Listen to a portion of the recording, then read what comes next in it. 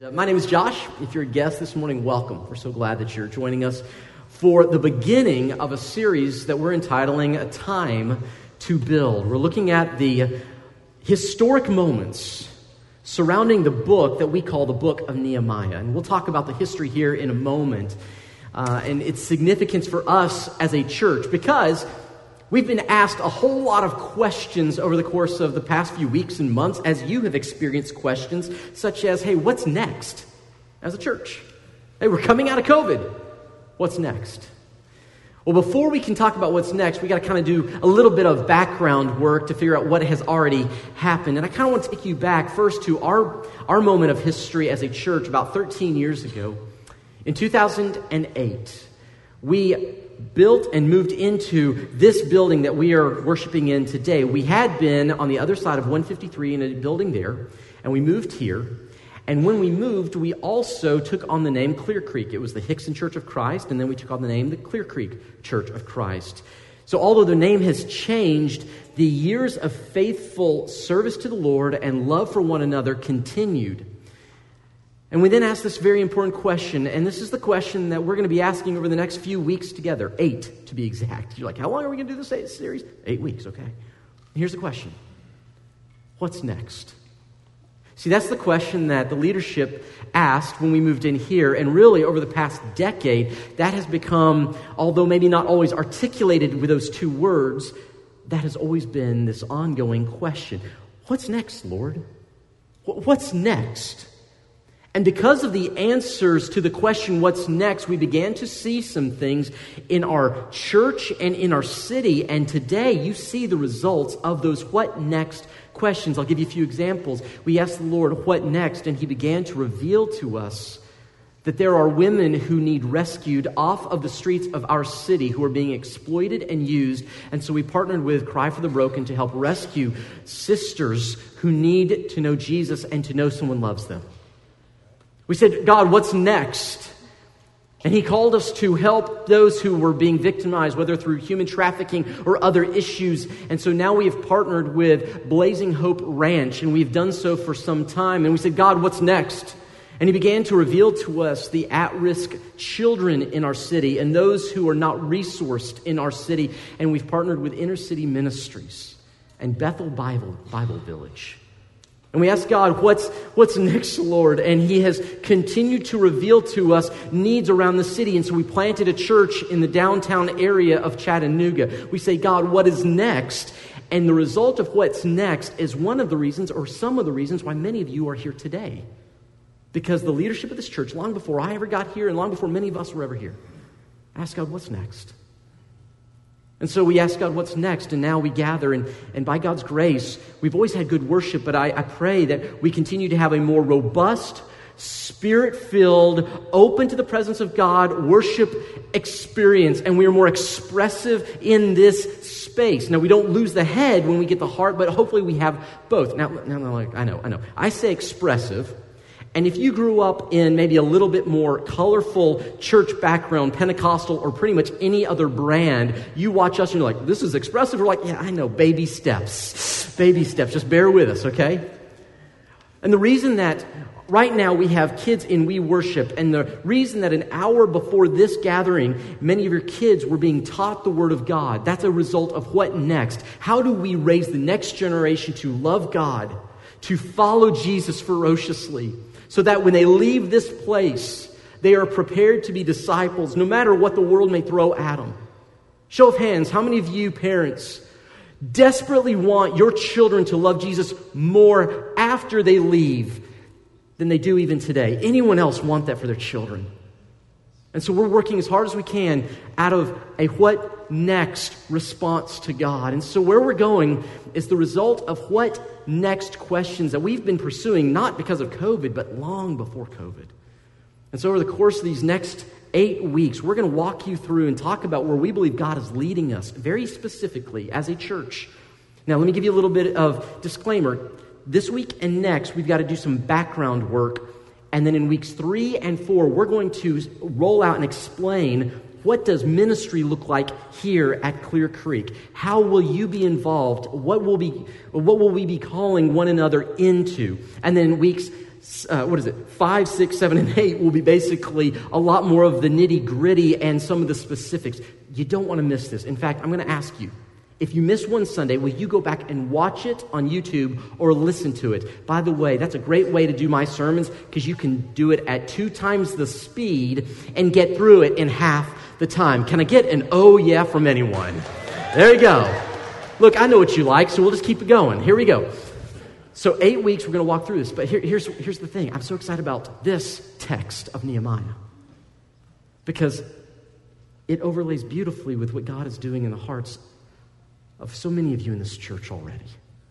And so we're going to look at this moment of a time to build through the lens of Nehemiah's moment in history. And we're going to do that beginning in Nehemiah chapter 1 and verse 1. If you have your Bibles, please open them to Nehemiah chapter 1 and verse 1. I'm also going to ask you during the course of these weeks and after, bring your Bibles.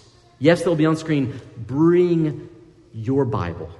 If you do not have a Bible of your own, you find me, I will get you a Bible. We will get you Bibles. Okay? But bring your Bible.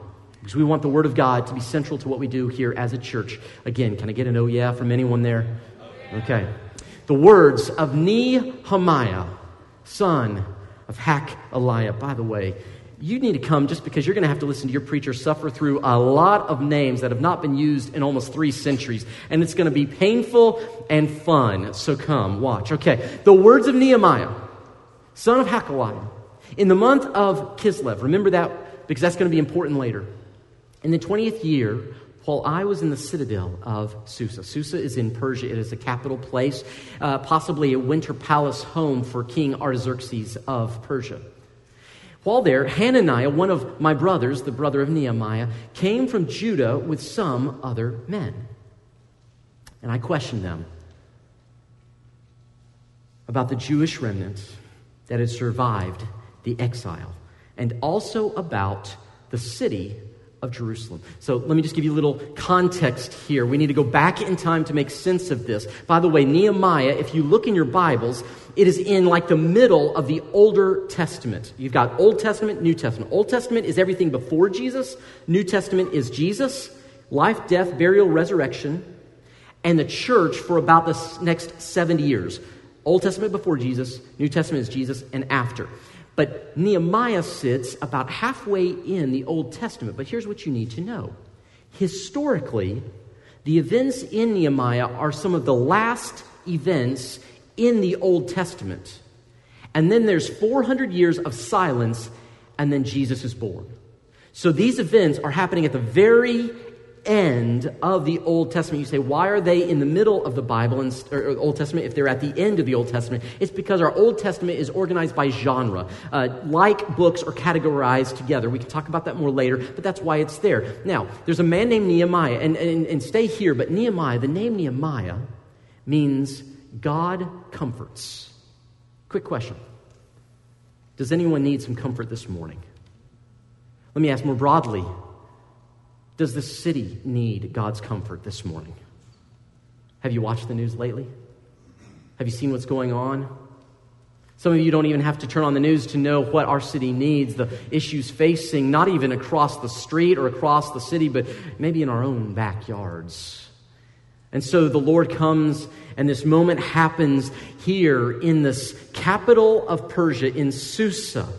Roughly in the year 446 or 445 BC. You say, why is it somewhere in between there? It's because the way their years work, it overlaps between our years as well.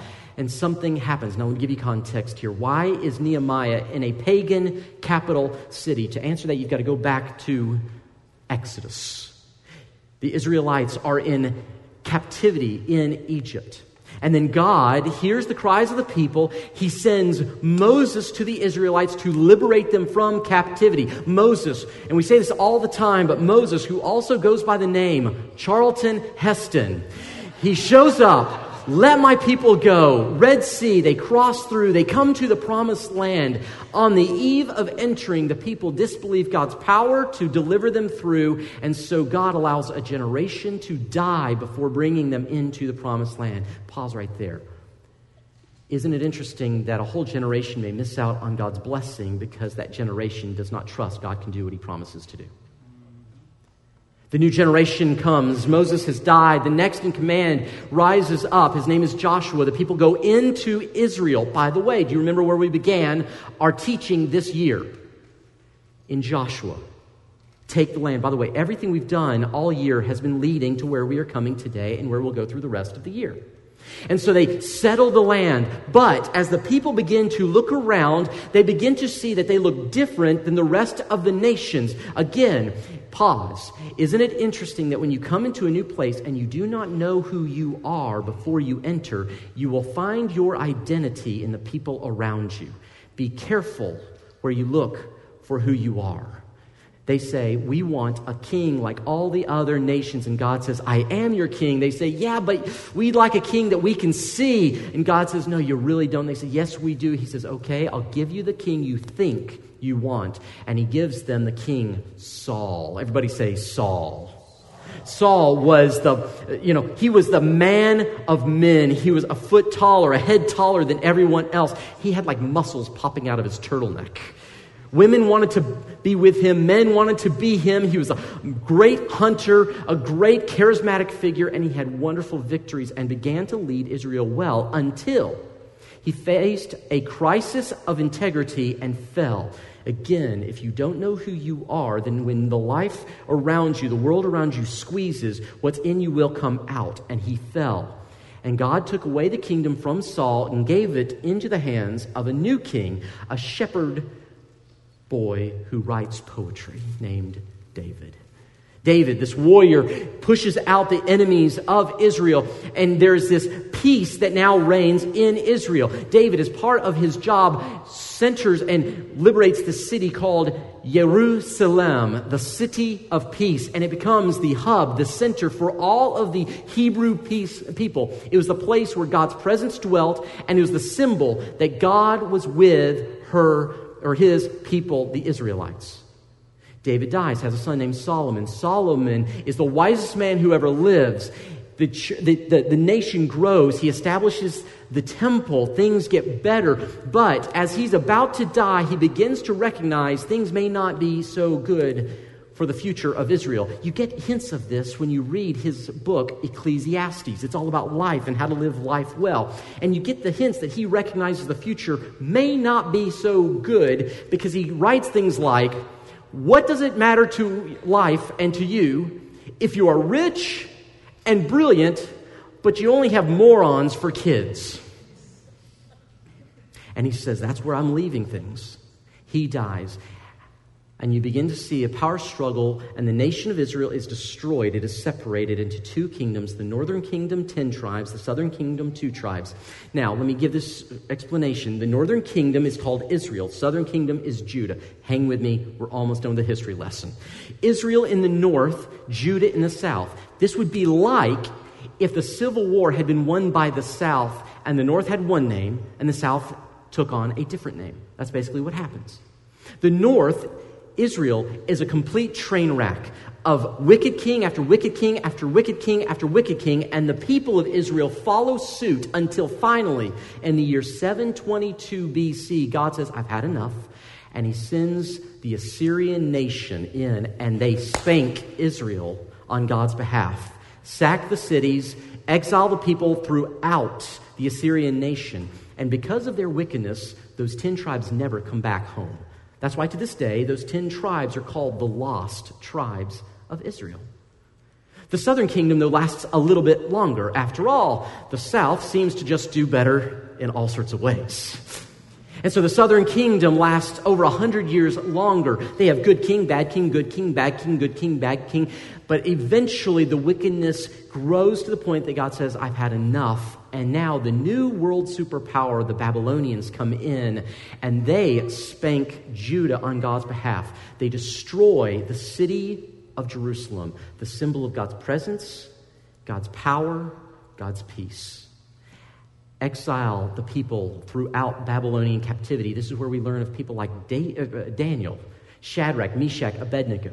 This is where we learn about so many of the exiles. And they are in exile for a number of years until the Babylonian Empire fades and a new empire, the Persians, come to rule and reign. And the king, Cyrus, led by the Holy Spirit, pressed by God, because how many of us know that God can use anyone to fulfill his purposes, inspires him to send back a remnant of the exiled Jews to rebuild the temple in Jerusalem. And he sends a man named Ezra. Bible scholars, are you recognizing some names here? To help rebuild the temple. Ezra and Nehemiah are happening around the same time. Ezra builds the temple, Nehemiah the city walls. They are contemporaries. In fact, some of the ancient Hebrew manuscripts have both of the books together because they happen so closely. So now you come to the point here. The Israelites are still spread out. Some have gone home. And Nehemiah, a man who's never been to Jerusalem, asks his brother, who's just returned from there, and says, tell me about our ancestral home. How are things going? What's happening? Well, here's a picture for you. You guys like pictures? Here's a little context. Here's Jerusalem.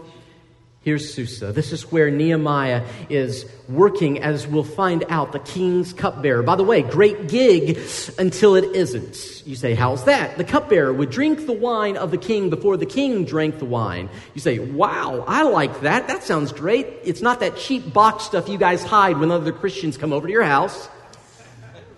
It's the good stuff. It's got the vintage. It's everything. And he would drink it before the king because the king had enemies. And one of the ways to kill the king is to poison the king. So great gig, lots of wine until you drink a bad cup and then all over. Next cupbearer. We're going to talk more about that role next week. But he is cupbearer to the king, and he hears from 800 miles away about his people. And this is what it says in verse 3. Then they said to me, those who survived the exile and are back in the province are in great trouble and disgrace. Why disgrace? Because again, the city was symbolic of God's power, God's presence, God's peace. And if the city stood, so did God in people's eyes. But if the city fell to the surrounding nations, it looked as though the God of the Hebrews had fallen as well. So it's not just trouble, but it is disgrace. Now you say, why are they in trouble? In the ancient world, what you need to understand, because we don't use walls the way they did. We don't have a big wall around the city of Chattanooga, but they had a wall around every major city. In the ancient world, walls were more important for defense than even the standing army, because without a wall, you could not control who came in and out of the city. And so bandits could come in, robbers could come in, and they could steal, kill, and pillage with impunity. A city without walls would fall apart. This is why the Proverbs writer will say, a man who lacks self-control is like a city whose walls have been torn down. That without walls to protect, the city will fall. And by the way, we know this from history.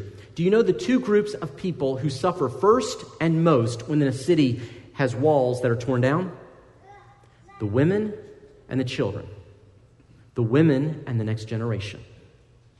This means that for the city to flourish, for the next generation to thrive, walls are essential to a city. And he says, what's going on? They say it's fallen down. The walls of Jerusalem. It's broken. Its gates have been burned with fire. Now, I want to ask you a quick question, church. We live in a city without a big physical wall, but don't you dare for one moment believe that we live in a city without walls. We have a city full of walls. You put up walls all the time around you to protect yourself, don't you? You have a financial wall, correct? You have savings, you have investments, and maybe you're trying to pay off your debt so that way you can begin doing those things. Why? So you have a wall or a barrier between yourself and poverty. We have health barriers. That's why we have health insurance, why we go see doctors sometimes. That's why we take care of ourselves with what we eat or what we exercise, or at least that's what we tell our friends, right? So there's health barrier. There's relationship barriers as well. We put them on our computers to protect us from seeing things we shouldn't and protect our hearts and our relationships, don't we? We protect ourselves relationally by not getting into flirtatious relationships with people who are not our spouses. And if we're not married, we do not flirt with others if we don't have intentions of actually pursuing an ongoing godly relationship with them. By the way, I know this is going to sound sexist, but young ladies, listen to me for a minute here. If you ever have a young man who is flirting with you, but has no interest in pursuing your heart, and who is not personally pursuing Jesus, here's what you do. You ask him, what is your intention with me? He'll either stand up, man up, and say, well, baby, I think you're awesome. Let's love Jesus together. And you say, praise God. Or he will be the coward that he is proving himself to be and run away. But don't you dare pursue a man who's not pursuing God's heart and willing to pursue you, not just play with you. Come on, parents. So we're in a city with walls that are falling down. I don't have to tell you that we live in a country that has walls falling down. You may try to erect these walls, but they are falling down. We live in a world of broken walls. The opioid epidemic in our city continues to increase. I have first responder friends who constantly tell me about the situations they roll up into that are heartbreaking. We have women and children who are being physically assaulted and abused in our city on a regular basis. That should break our hearts, church. We have children who are in the foster care system, more in the system than homes willing or wanting to take care of these children. We have broken walls in our city. And if you look over the past 20 years in our nation, and this is reflected in our city as well. By the way, did you know we live in a great city? We do, don't we? I love Chattanooga. By the way, I told you last week, we had a whole week without kids. It was great. We love you guys, we do. And we're glad you're back. But we had a great week. Lindsay and I, we got to look around the city. We went paddleboarding down the Tennessee River. We looked in some caves. We biked around places. We walked. We ate great food. It's great city. We love the city. We love the city. But our city has broken walls. We have marriages that are hanging on by a thread, and spouses too proud to say anything about it and get help. We have churches that are emptying, and not just people sitting, but we have the hearts of the people empty before the seats. You understand that's how that works, right? It starts in the heart and then is reflected in the seats. We are in a city full of broken walls. I need you to understand, before we talk about what's next, we have to address what's now. What's happening in our city. And I want to tell you, there's a lot of responses, a lot of ways. By the way, if you're a guest, you go, what does this have to do with me? I'm going to show you something. If you will listen, write this down. I'm going to show you something from Scripture. These are 5 ways we typically respond to problems when we face them. And none of these will fix what you're facing. It doesn't matter if it's the city or your home. It doesn't matter if it's your finances or your health. Doesn't matter if it's your marriage, your dating relationship, your kids, your school, whatever it is. These 5 are common, but they will not fix the problem. And then I'm going to show you what will. But let's start with 5 that don't. Here are the 5 most common ways we address problems when we face them. Number 1, we deny it. We deny it, don't we? Oh, it's not that bad. It's not really as big of an issue as you think it is. Surely it can't be that bad. I remember 9/11, 2001. I was in my dorm room at Lipscomb University. Yes, I am still a very young man. Thank you. And I get a call from a friend saying a plane just hit one of the trade towers. And my first thought was, can't be that bad. Can't be. The default setting for many of us is denial. It can't be that bad. And if it's not denial, the next one is going to be we ignore the problem, don't we? It's like when you are concerned about your health, but you're scared, so what do? I'll see the doctor next year. I'll go check it out later.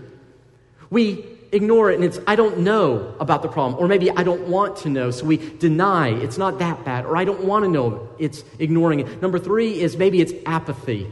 Some of us, we know it's there, we just don't care, because it doesn't affect us. By the way, one of the challenges, and Jesus speaks to this, of being wealthy or having great resources, the more you have, the easier it is to insulate you from the issues around you.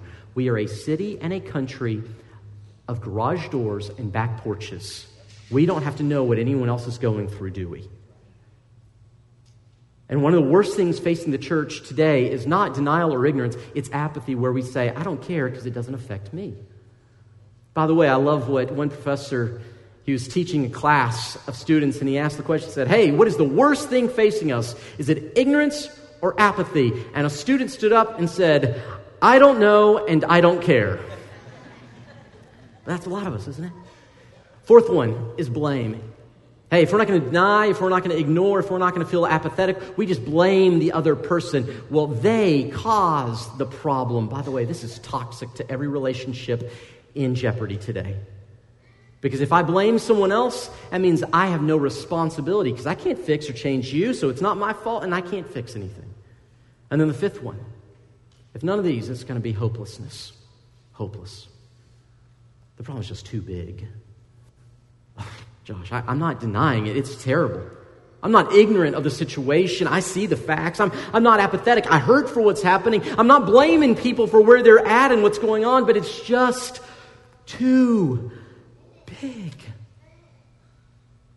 Now, here's the reality. Whether it's a relationship, finances, health, anything, or the spiritual life, if you respond with any one of these five, it may make you feel better, but it will not fix the problem.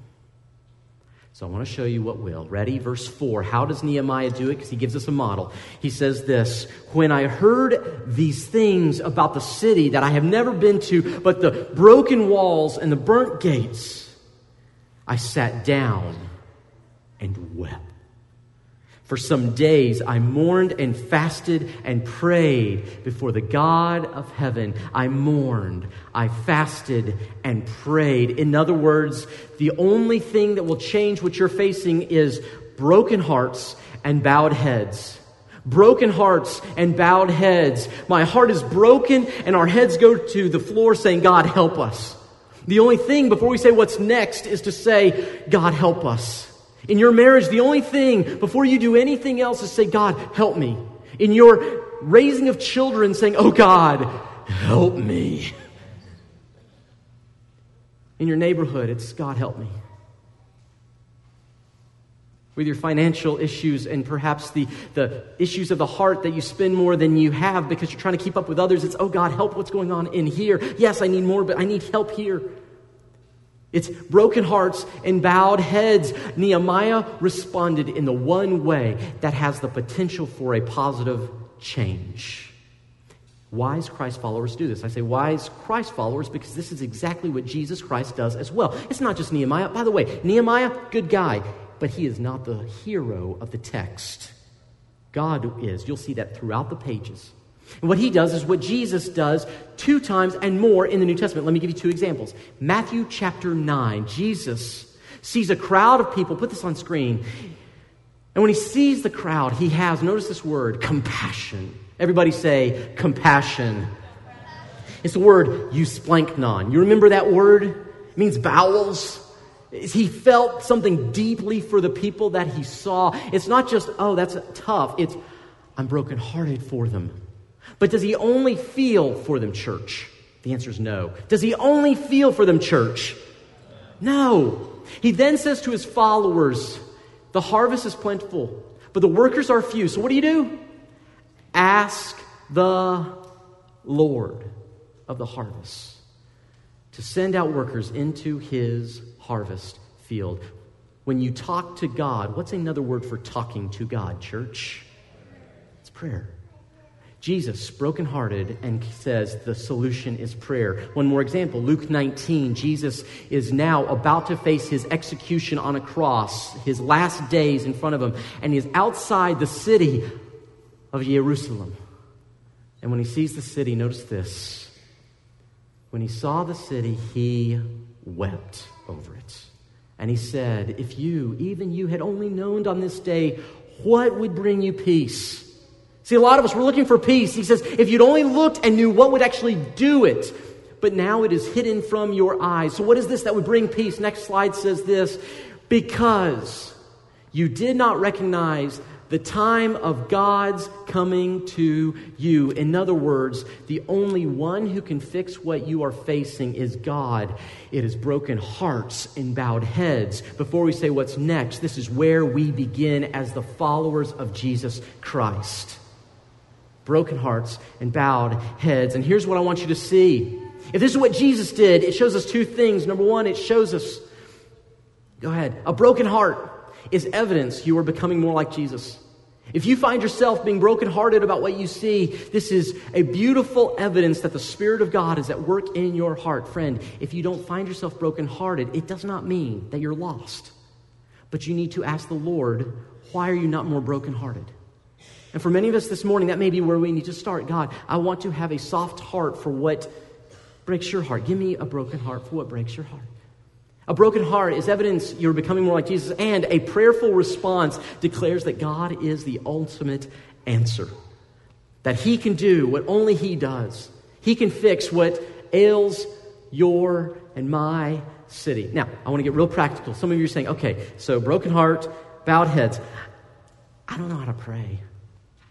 Okay, let me give you a real quick one. Are you ready? 4 things, how to pray. This is for everyone here. And by the way, I'm going to ask you to get into this because in August, for the entire month of August, we're going through a season of prayer and fasting as a church. Because we don't just want to preach this, we want to live this. So how to pray. Just remember the acrostic, pray. It's in the text, by the way. This is what Nehemiah does. Number 1, when you pray, you begin with praise. In verse 5, Nehemiah says, Lord, the God of heaven, the great and awesome God who keeps His covenant of love with those who love Him and keep His commandment. He begins with praise. Now, why praise? Let me tell you what it's not. Praise is not to stroke God's ego. He's not up there going, I could really feel better about myself. Just make me feel better. That's not what praise is. Praise is not about God's ego. Praise is about you recognizing the great one to whom you are asking for help. Here's the reality. God is a good God. Amen? But I need Him to be more than good. I need Him to be great and powerful. A good God who sympathizes but has no power to fix is no God who can help us. We need a powerful God. Praise reminds us that the God you pray to is able to do immeasurably more than you could ask or imagine. Begin with praise. The R is repent. He then says something curious. He doesn't simply say, God, forgive the people of Israel, the Jerusalem cityites.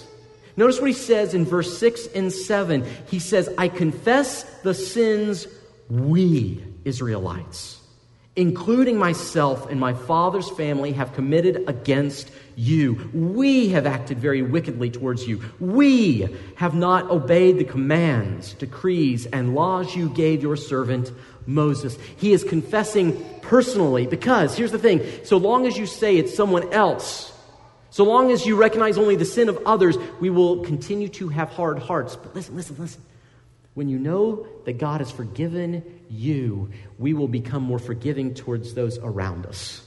We praise, we repent, and then we ask. The A is ask. And this is what he does in verses 8 through 11, leading up to his final thing where he says to God, Lord, let your ear be attentive to the prayer of your servant and to the prayer of your servants who delight in revering your name. So give your servant success today by granting him favor in the presence of this man. Who's this man? It's the king. He's asking God, I'm going to go before him.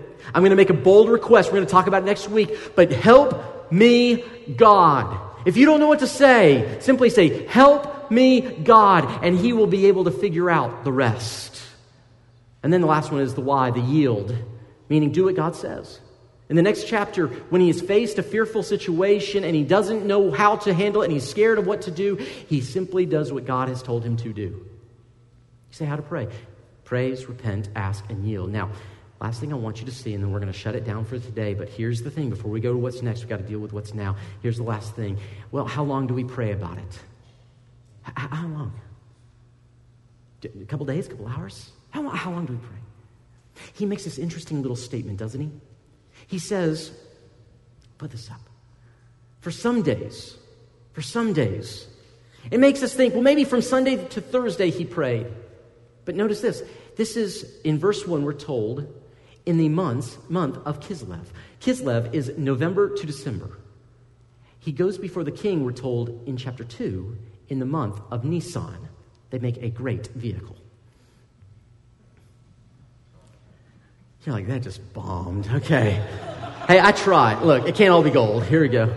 Now watch this. That's in April. So November to December or December to April is 4 to 5 months. Night and day, night and day, night and day, night and day. Here's the reality. Your prayer life will reflect what actually breaks your heart. Isn't that interesting? When you're genuinely brokenhearted over something, you will pray over it and you'll say, God, help me, help me, help me. A friend of mine once said, and I'm sure you've heard this phrase as well, if God answered every prayer you've prayed over the last month, how many people would be saved and how many people would be made whole? That's not to beat us down, but it's rather to say, oh God, before we say what's next, would you give us broken hearts and bowed heads, not lip service. And here's the reality for many of us. It's just kind of it's like, yeah, I don't care. I would beg you, if you are not stirred by the desire to pray to God, if you do not have this hunger to speak to Him, that the first prayer you pray today is, God, give me a hunger for more of you. Help me to desire to be in your presence. Break my heart for what breaks yours so that I will bow my head and ask you to do what only you can do, because that's where revival begins. Where are we going? Well, the first thing is we're going to bow our heads a whole lot as a church. And over the next month and a half in particular, we are going to dedicate to serious crying out to God as we move into the future, because while I believe God has beautiful plans for this sweet church, it is only by His power that anything good will happen. Amen?